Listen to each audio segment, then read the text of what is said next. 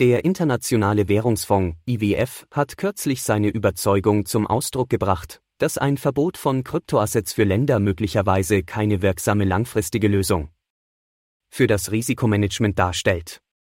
Diese Erklärung stellt eine Abkehr von der vorherigen Haltung des IWF dar, die eine koordinierte Reaktion forderte und völlige Verbote nicht ausschloss. In dieser Diskussion werden wir die sich entwickelnde Perspektive des IWF zu Kryptoverboten und seine Empfehlungen zur Bewältigung der mit Kryptowährungen in Lateinamerika und der Karibik verbundenen Risiken untersuchen. Der IWF betont, dass sich die Länder statt völliger Verbote darauf konzentrieren sollten, die zugrunde liegenden Treiber der Kryptonachfrage anzugehen. Ein entscheidender Faktor ist der unerfüllte digitale Zahlungsbedarf der Bürger. Durch die Verbesserung des Zugangs zu digitalen Zahlungssystemen und die Förderung der finanziellen Inklusion können Länder der Nachfrage nach Kryptowährungen als alternatives Transaktionsmittel gerecht werden.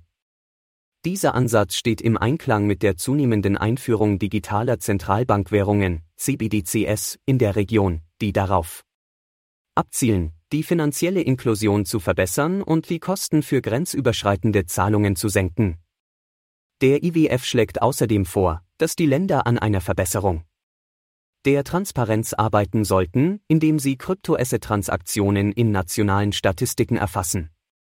Dieser Schritt würde die Regulierungsaufsicht verbessern und es politischen Entscheidungsträgern ermöglichen, das Ausmaß und die Art der Kryptoaktivitäten in ihrem Zuständigkeitsbereich besser zu verstehen.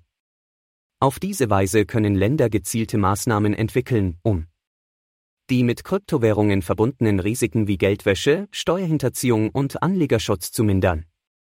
Der IWF erkennt zwar die mit Kryptowährungen verbundenen Risiken an, betont jedoch, wie wichtig es ist, die potenziellen Vorteile technologischer Innovationen zu nutzen.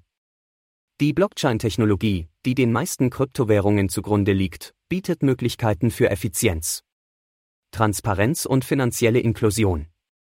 Durch die Erforschung und Einführung der Blockchain-Technologie in ihren Finanzsystemen können Länder ihre potenziellen Vorteile nutzen und gleichzeitig angemessene Schutzmaßnahmen zur Bewältigung der damit verbundenen Risiken gewährleisten.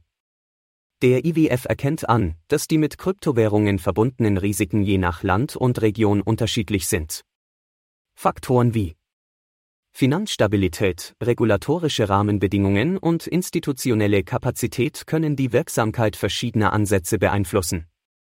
Daher ist es für politische Entscheidungsträger von entscheidender Bedeutung, einen kontextbezogenen Ansatz zu verfolgen, der die spezifischen Risiken und Chancen in ihrem Zuständigkeitsbereich berücksichtigt.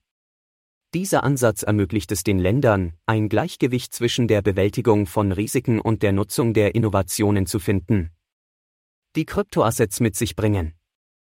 Lateinamerika und die Karibik haben sich zu führenden Regionen bei der Einführung digitaler Assets entwickelt, wobei Länder wie Brasilien, Argentinien, Kolumbien und Ecuador zu den Top 20 für die weltweite Einführung zählen.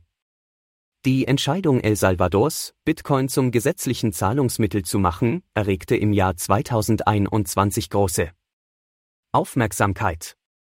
Darüber hinaus erforschen viele Länder in der Region aktiv CBDCs, um die finanzielle Inklusion zu verbessern und die Kosten für grenzüberschreitende Zahlungen zu senken. Die Empfehlungen des IWF stehen im Einklang mit den laufenden Bemühungen der Region, digitale Vermögenswerte zu nutzen und gleichzeitig die damit verbundenen Risiken effektiv zu managen. Insgesamt spiegelt die sich entwickelnde Haltung des IWF zum Verbot von Kryptoassets ein differenzierteres Verständnis der mit Kryptowährungen verbundenen Risiken und Chancen wider. Der IWF erkennt zwar an, dass die Risiken angegangen werden müssen, betont aber auch, wie wichtig es ist, einen kontextbezogenen Ansatz zu verfolgen, der sich auf die Minderung von Risiken, die Verbesserung der Transparenz und die Nutzung der potenziellen Vorteile technologischer Innovationen konzentriert. Auf diese Weise können Länder in Lateinamerika und der Karibik die Herausforderungen, die Kryptoassets mit sich bringen, effektiv bewältigen und ihr transformatives Potenzial auf verantwortungsvolle Weise nutzen.